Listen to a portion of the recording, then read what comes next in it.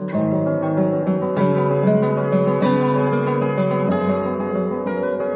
the church today doing everything it can to provide women a firm foundation of truth in Christ Jesus? Well, it's true. There's no shortage of candy-coated Bible studies, potluck fellowships available to ladies. But beyond Sunday morning, are Christian women being properly equipped to stand against the same deceptions that even enticed Eve in the garden?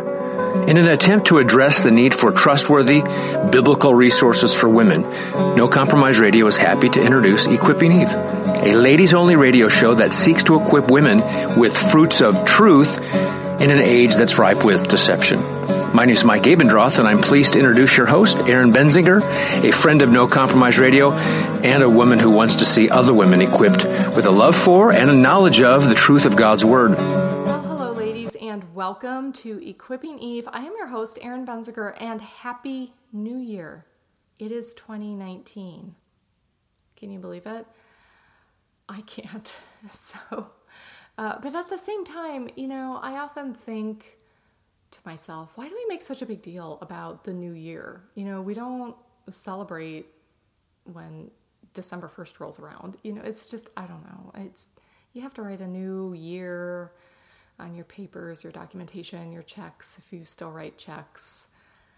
But let me tell you, if you're writing checks in a busy store and you're holding up the line because you're writing your check, it's time to pay with cash. Okay, anyway. But it's interesting that we kind of distinguish between these days, and it reminded me of kind of a little blurb that I had put up on the Do Not Be Surprised blog a couple of years ago from a Spurgeon sermon. And so I went and I dug it out and reposted it at donotbesurprised.com and at Equipping Eve. So if you go to equippingeve.com, you can click on the blog and check out the post from January 1st. And I'm actually recording this on January 1st. So this is why we're talking New Year, because it's here. It's in my brain. And Spurgeon says in part, he says, "This is the first day of a new year and therefore a solemnly joyous day. Though there is no real difference between it and any other day, yet in our mind and thought it is a marked period, which we regard as one of the milestones set up on the highway of our life. It is only in imagination that there is any close of one year and beginning of another, and yet it has most fitly all the force of a great fact. When men cross the line, they find no visible mark. The sea bears no trace of an equatorial belt, and yet mariners know whereabouts they are, and they take notice thereof, so that a man can hardly cross the line for the first time without remembering it to the day of his death. We are crossing the line now. If Jesus has not made us new already, let the new year cause us to think about the great and needful change of conversion. And if our Lord has begun to make us new, and we have somewhat entered into the new world wherein dwelleth righteousness, let us be persuaded by the season to press forward into the center of his new creation, that we may feel to the full all the power of his grace." Amen. Spurgeon speaking as only Spurgeon can speak. So go check that out, because I just read part of the portion that is posted, and of course it's an entire sermon that he preached on New Year's Day in 1885. So that was a long time ago. So here we are. It's 2019. I hope you all had a joyful Christmas season, time of celebration, however you may do that. Hope you, if you celebrated the new year, I hope you didn't wake anybody else up in the process. So here's the thing. I try really hard to be in bed before midnight, because seriously, been there, done that. I don't need to scream and shout at midnight. It does nothing for me. So I was sleeping soundly, and I was in that nice little sweet spot of sleep when somebody nearby set off fireworks at midnight. So I was awakened, and I was awake for the first many minutes of the new year, because, when you're in that sweet spot and you wake up, you're kind of awake for a while. So it's okay. I'm not taping this in the middle of the night, so I did not get up to record, and I'm not cranky anymore, but I was a little cranky at midnight. I'm not going to lie. Full confession.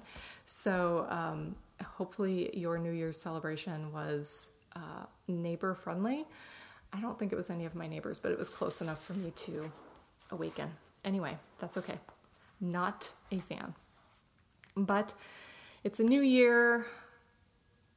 Here we are. What do you talk about to ring in the new year, to usher that in? How do you set the tone for that? Well, I thought, ladies, that we would start with a discussion of biblical womanhood. What does it look like? How has it changed? Or has it changed? Well, God's word never changes, does it?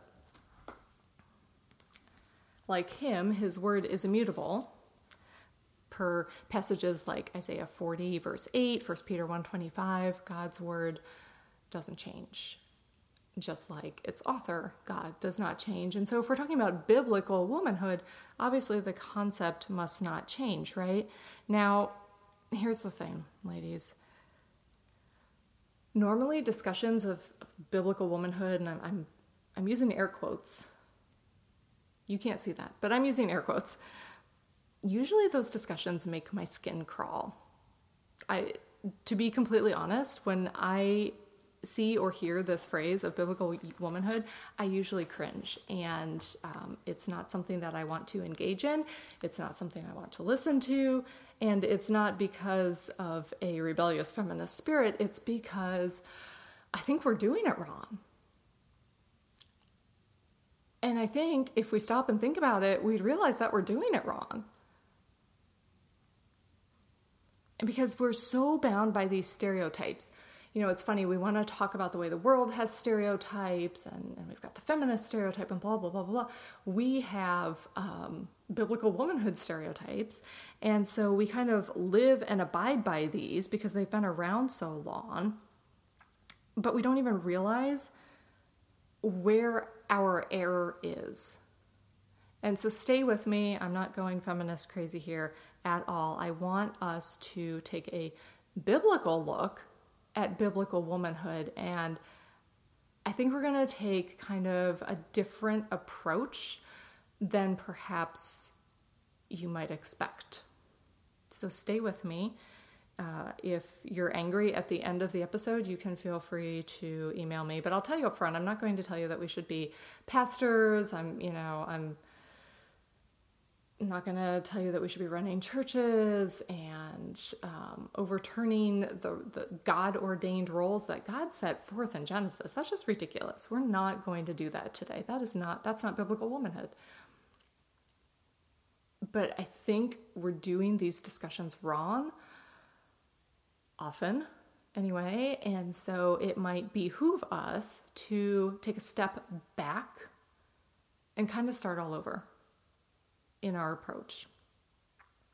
So let's be honest. When you read an article about biblical womanhood, or you hear a discussion about biblical womanhood, it probably includes at least one of the following scripture passages. Proverbs 31, Ephesians 5, and or Titus 2. Right? Yeah, I'm right. Trust me, I'm right on this one. I'm not always right, but I'm right on this one. And it's not that these are wrong. These are good passages for ladies to look at. These are good passages, wait, hear me, for men to look at. God didn't say, here's the men's Bible and here's the women's Bible, in spite of some of the weird titled Bibles you might see on the shelves. There's just a Bible for God's people. So, God didn't say, oh, well, Proverbs 31, only ladies need to read that. And in fact, I think we mostly misinterpret Proverbs 31, but that's a discussion for another day. Again, I think we're missing the foundation. I think we're starting from the wrong place in these discussions. And I think that some of the interpretations you hear of Proverbs 31, for example, is based on that. So anyway, again, it's not that any of these passages are wrong. It's just that to pull them out and focus on them alone as the basis of what biblical womanhood is, that's incomplete. And what it leads to is legalism and a works-based mentality. Not in the sense of, I'm doing this to be saved, but in the sense of, I'm doing this because this is the checklist I've been given. And I'm doing this because I'm a failure as a Christian woman if I don't check these boxes. So raise your hand. I can't see if you raise your hand. So I'm raising my hand as I say this. Raise your hand if you've ever heard a teaching from Proverbs 31 that was basically a checklist of what you should be doing as a truly biblical woman. Raise your hand. Nod to yourself, whatever, because I'm quite certain that the majority of you ladies have. You've heard Proverbs 31 taught as this checklist. I've heard it before. I've heard it at wedding showers, which just makes me sad for the bride, because it's like, oh, here's what you should do, and you're never going to be able to live up to this all on your own. Stinks to be you.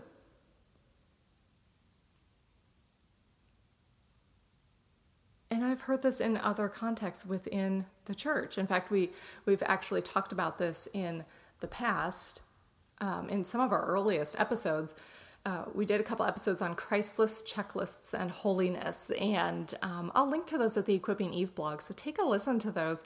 But it was kind of based on a teaching that I heard from Proverbs 31 that I left and I was just stunned, because here it was, an allegedly doctrinally sound church, the wife of leadership was teaching, but every woman there that day left with a heavy burden, with a Christless checklist to check off in order to attain her own holiness in her pursuit of biblical womanhood. So when I hear things like that, I think biblical womanhood is not a burden. That would be like saying being a Christian is a burden. It's not. Didn't Jesus say, my yoke is easy, my burden is light? So biblical womanhood, the Christian life, is not a burden, should not be a burden. And the pursuit of biblical womanhood, I don't believe should start in any of the passages that we already mentioned. Proverbs 31, Titus 2, Ephesians 5, any other of these, only women need to read these passages. I would argue that biblical womanhood, the pursuit and the understanding of biblical womanhood, starts in Genesis 1. So turn with me, ladies, to Genesis 1, verse 26. Then God said, let us make man in our image, according to our likeness, and let them rule over the fish of the sea, and over the birds of the sky, and over the cattle, and over all the earth, and over every creeping thing that creeps on the earth. God created man in his own image. In the image of God he created him, male and female he created them. God blessed them, and God said to them, be fruitful and multiply and fill the earth and subdue it, and rule over the fish of the sea, and over the birds of the sky, and over every living thing that moves on the earth. So what I want us to think about, ladies, is that I want us to think about the fact that we were created in the image of God. Yes, I know that woman was taken from man, but mankind was created in the image of God. And so that gives us inherent value. And I think that's something that we forget. We talked about that fairly recently in an episode when we were talking about total depravity.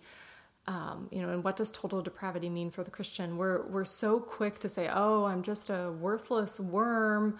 I'm the scum that's found in between the little spaces on the bottom of your shoe. I'm nothing, blah, blah, blah. Well, it's true that we are sinners. We are sinners by nature. So we are born sinners. The cute little baby who's just minutes old is a sinner.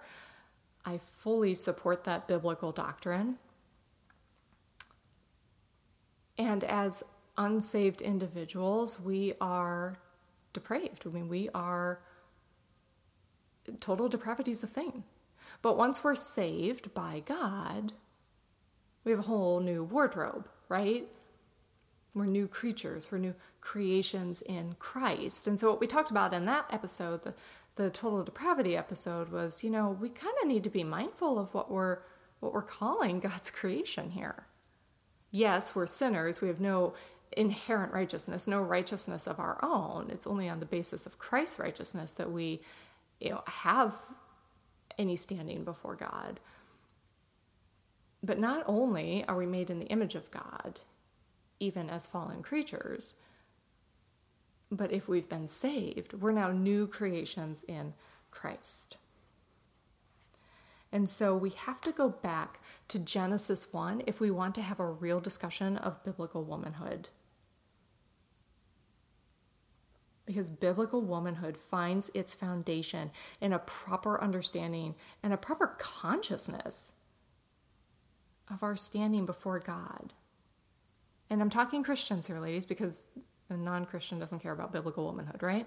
And so mankind, humankind, as a rule, holds a different position in the created order than the rest of God's creation.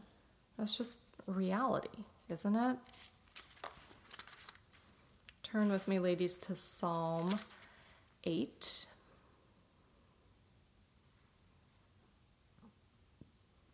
Psalm 8. O Lord, our Lord, how majestic is your name in all the earth, who have displayed your splendor above the heavens. From the mouth of infants and nursing babes you have established strength, because of your adversaries, to make the enemy and the revengeful cease.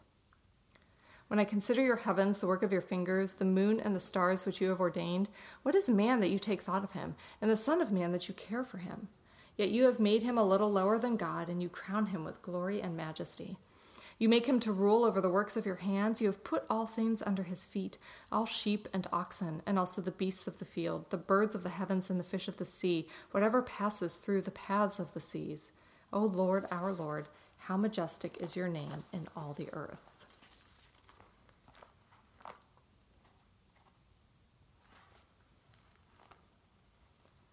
So, I don't know how often you read the Psalms, but did any of that sound a little familiar? Flip over to Hebrews 2. It might strike you where you've heard that before. We see Psalm 8 kind of repeated here in Hebrews 2, don't we? And so, what is the point of this? Okay, because this is speaking of mankind. What is man that you remember him? I'm in Hebrews 2 now, verse 6, but this is basically Psalm 8.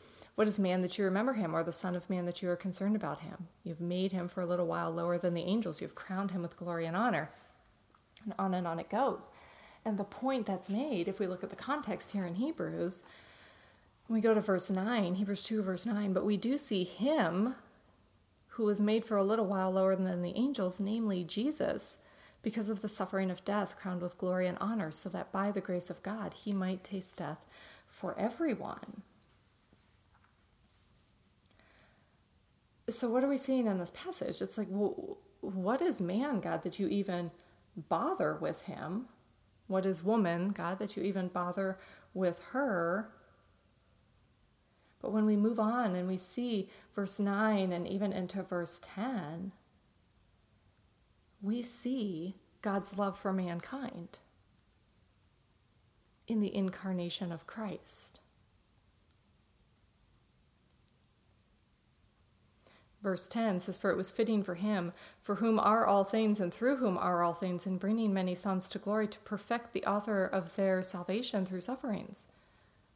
Christ came in the form of man, not an angel, right? So that does demonstrate God's regard for mankind. So we can call ourselves a worthless worm, scum on the bottom of our shoes all we want, but God does think differently. Now, I'm not going Joel Osteen here where, you're amazing and God can't do without you and God just wants to give you a big fuzzy bear hug and blah, blah, blah.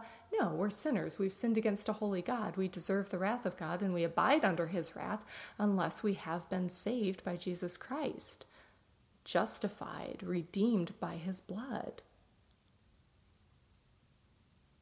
but there must be some regard for his creation of man to send Jesus in the form of an angel, of a man, and not in the form of an angel. The fallen angels, they have no option for redemption. I think years ago I heard someone ask, well, what if Satan repented? And I'm like, that wouldn't happen, number one. But there's no path of redemption. Jesus Christ came as a man. And so there is some sort of inherent value because we are made in the image of God. And so that's a pretty lofty position in view of the rest of creation, right? And again, we don't want to use that to roundly build us up, but we must be mindful of the certain place of mankind in the order of creation.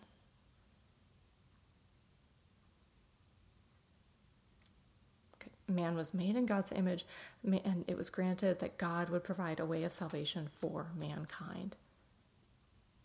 God told Adam and Eve that in Genesis 3:15.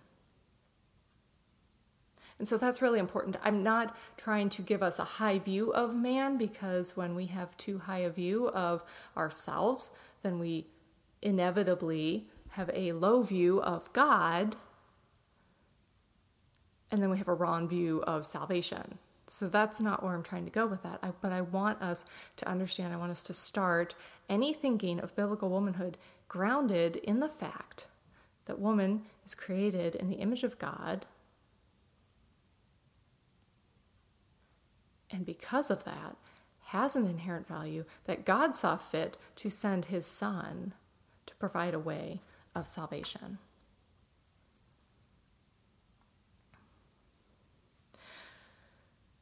So we've come that far. And you're thinking, what does that have to do with biblical womanhood? Shouldn't we be talking about modesty or something like that? Or, don't wear too much jingling jewelry, and don't put your hair piled up in a big knot on top of your head. And, shouldn't we maybe be sharing some websites where we can, buy some biblically approved clothing or, something like that? They have those, by the way. Some of them are really interesting. And my answer to those questions is no. No, I don't think a discussion of biblical womanhood is a discussion of modesty. I said it. I'm not saying that modesty isn't something we should pursue. I'm saying that's not the basis of biblical womanhood. That's not even a defining factor of biblical womanhood. Because I believe if we can get it right when it comes to this foundation, this foundational understanding, that the rest takes care of itself.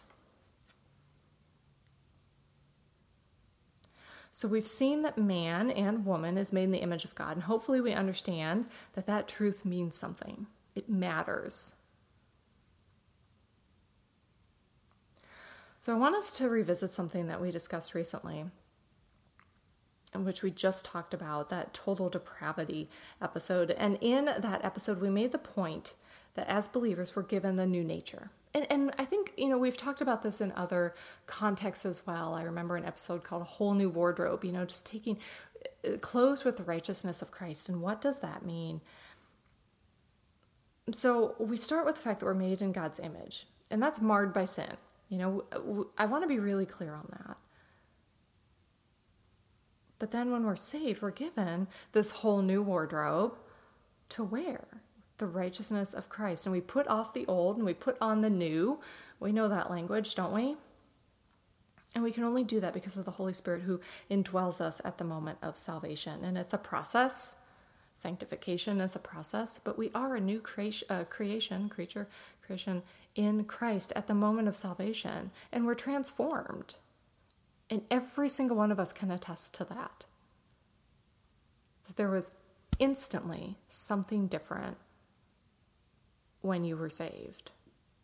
And certain sins probably just went away entirely and you didn't even try. Others maybe you struggled with. And as you conquer some sins, new ones show up. You become aware of new ones, because we're never going to be perfect this side of heaven. But we are all equal at the foot of the cross, neither slave nor free, Jew nor Gentile, male nor female, right? And it is in Christ that the sin-marred image is restored. So what I propose, ladies, is that true biblical womanhood is found in Christ. It's not found in checking off your Proverbs 31 box. It's not found in how much of a Titus 2 woman you are. It's not found in how modestly you dress. It's not found in how quiet you are in church. I'm not saying women should be preaching. I'm just trying to get a little funny here. It's found in Christ. And any other teaching about biblical womanhood that does not base its foundation in Christ is imposing law. And you can put all kinds of rules around your life as a woman, but that does not equal biblical womanhood at all.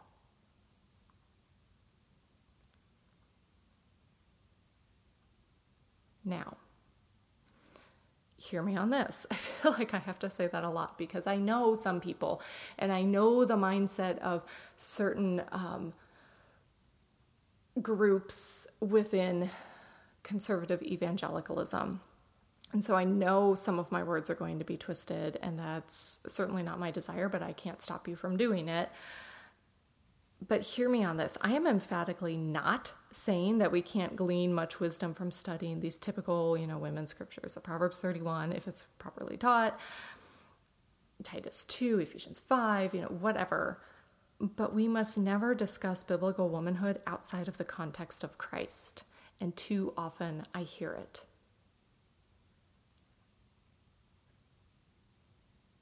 Now, some of you might be wondering, something that's really prominent in like the women's Christian life space is, Bible studies on women throughout the Bible. And so what do we do with those? Do we disregard those? I don't think so. I think they can be great if they're studying these women from the Bible in light of who they were in Christ, not as a means of giving us someone to compare ourselves to, not as a means of giving us a be like Ruth checklist, but who is Ruth in light of her faith in the God of Israel? Who was Mary, the mother of Jesus, in light of her knowledge of and her faith in her son, Jesus Christ? Do you see what I'm saying? Do you understand where I'm going with that?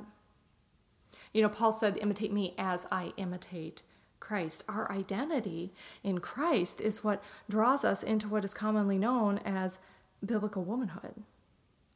And when we've been saved and changed by him, our minds are renewed.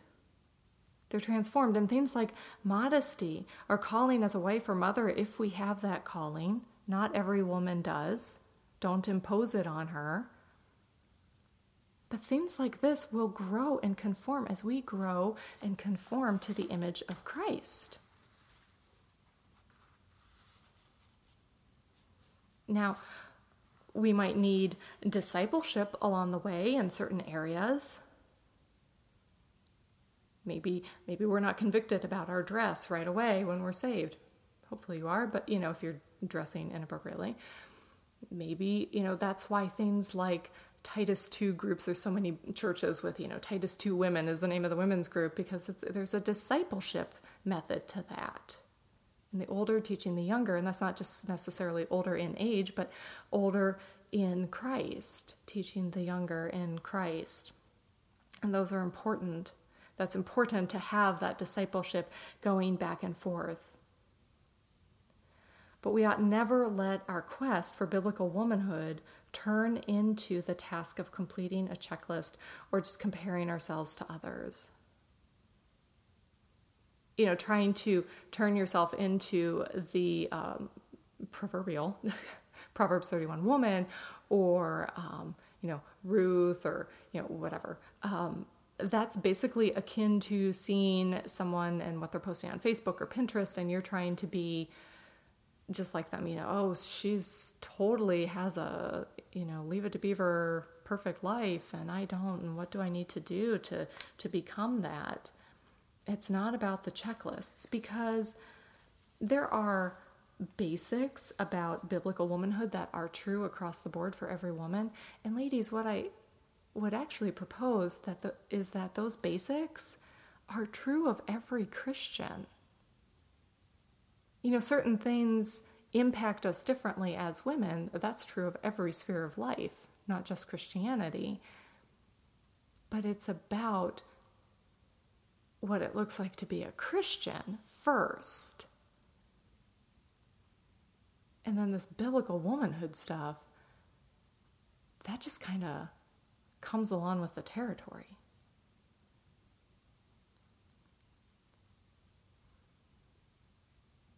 Do you desire to model biblical womanhood? Friend, then I urge you to look to Christ. I encourage you to grow in Him, to grow in His grace, His truth, and His love through faithful study of the Word and through prayer.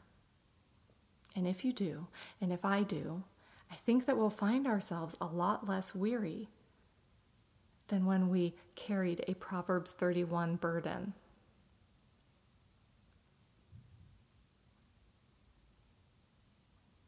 We're looking so often for a definition of biblical womanhood. It means this, so that I can fit that definition and check that box, and I've done that. I would argue it's no different than imitating Christ. I'm not saying Christ was a woman. I'm not going that feminist route. I'm saying the characteristics, the virtues, the calling of a Christian that filters down into what we have wanted and what we have apparently decided to call biblical womanhood throughout the ages. I don't know how long that phrase has been around. It's about Christ and looking to Him. And so if you have in the past been burdened by some of these expectations that you feel you can't meet, let me encourage you, friend, to look to Christ.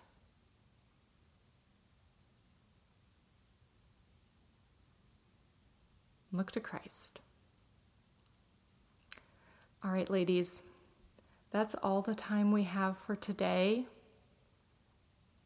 But it's a new year, so we'll be back. And until next time, get in your Bibles, get on your knees, and get equipped. Thanks for listening. Is the church today doing everything it can to provide women a firm foundation of truth in Christ Jesus? Well, it's true. There's no shortage of candy-coated Bible studies, potluck fellowships available to ladies. But beyond Sunday morning, are Christian women being properly equipped to stand against the same deceptions that even enticed Eve in the garden? In an attempt to address the need for trustworthy biblical resources for women, No Compromise Radio is happy to introduce Equipping Eve, a ladies-only radio show that seeks to equip women with fruits of truth in an age that's ripe with deception. My name is Mike Abendroth, and I'm pleased to introduce your host, Erin Benzinger, a friend of No Compromise Radio and a woman who wants to see other women equipped with a love for and a knowledge of the truth of God's Word.